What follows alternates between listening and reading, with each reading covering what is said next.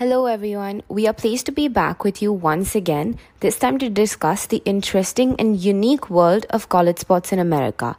We have with us Mr. Vikram Anand, CASE CEO, who will provide insights into the various aspects of college sports in America and what makes them unique as compared to other colleges in other countries.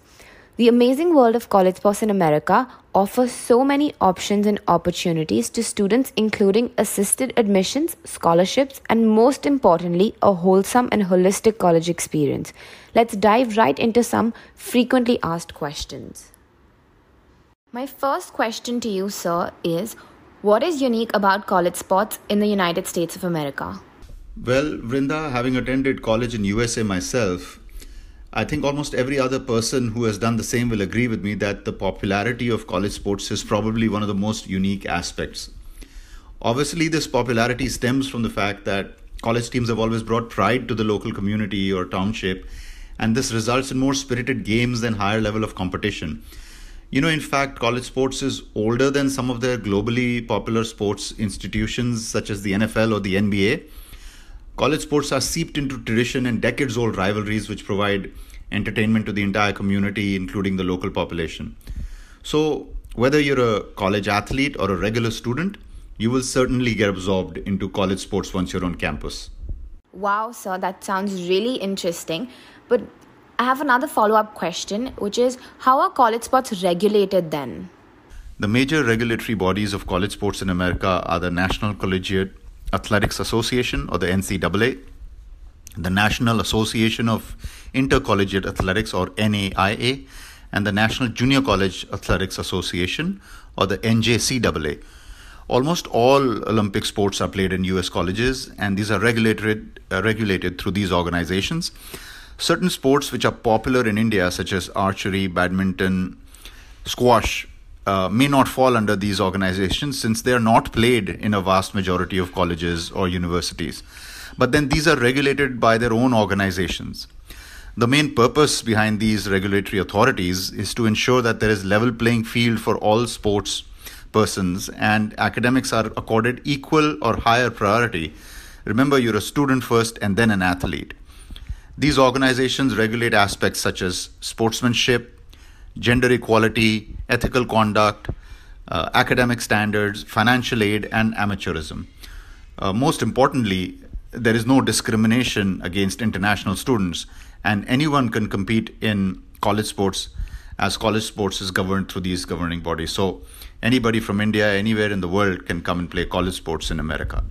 Since Indian students may have heard about NCAA, can you please talk about that a little more, please? What are the key differences between NCAA Division 1, 2, and 3? Yes, that's a very important question. The NCAA is the largest and most popular of the regulatory or sanctioning body of college sports, since almost 1,200 colleges fall under its purview. In fact, there are some colleges in Canada which also fall under the NCAA. The three divisions of NCAA, namely Division 1, 2, and 3, were formed to differentiate the varying level of emphasis or reflect more about the college's character or culture. At times, it is incorrectly assumed that three divisions are a relegation standard, meaning one being the best and three being the worst. That's actually not true. The divisions are categorized more for their respective colleges' academic focus, budget, size, and many other aspects. Though Division 1 colleges are typically large state colleges, there are many small Division 1 private colleges too, and therein lies the difference in the level of their athletic standards. Hence, there can be a Division 3 college which may be better in some sports as compared to a smaller Division 1 college. Ultimately, it is all about a student's personal preference for their overall college experience, academic and athletic standards. So you had mentioned the NAIA earlier. How is it different than NCAA? The NAIA is very interesting. There are about 250 member colleges, and the NAIA started in 1937 by organizing the first intercollegiate basketball tournament, and then it later went on to include other sports. This is also the first organization to invite historically black institutions into its membership fold, and it was also the first to include colleges from outside of the United States. So there are some Canadian colleges which come under the NAIA. NAIA colleges offer sports scholarships to athletes and create an environment in which every student, athlete, coach, official, and spectator is committed to the true spirit of competition through its core values. Most NAIA colleges are smaller private colleges, and these offer great opportunities to international students. They are great options for Indian students. So seems like not many people are also aware about NJCAA in India. Can you please talk about this option as well? Yes, I think the NJCAA is the most underrated and unheralded of all options. The National Junior College Athletics Association is considered to be the stepping stone of sports scholarships. It is made up of 2-year community colleges. In America, community colleges are usually small and have fewer academic requirements for acceptance. Their areas of study are usually broader as well. Somewhat similar to the foundation colleges in UK. Because community colleges are so much cheaper than larger public universities, many students in America first attend community colleges, they're also known as junior colleges, and then transfer their course credits over to a larger university later. The NJCAA is a great option for students who could not get accepted into the NCAA or NAIA colleges because of their academics. The NJCAA is also a good way for international students to get noticed by coaches. Coaches always prefer to take players from the NJCAA because those students have proven their dedication and their ability to balance life as a student athlete. Credits from these colleges get transferred to regular colleges, and you can still graduate within 4 years after having spent the first 2 years in a junior college and then transferring for the last 2 years into a regular college. That's great. Seems like NJCAA could be a great option for many Indian students who could not meet the NCAA athletic or academic standards initially.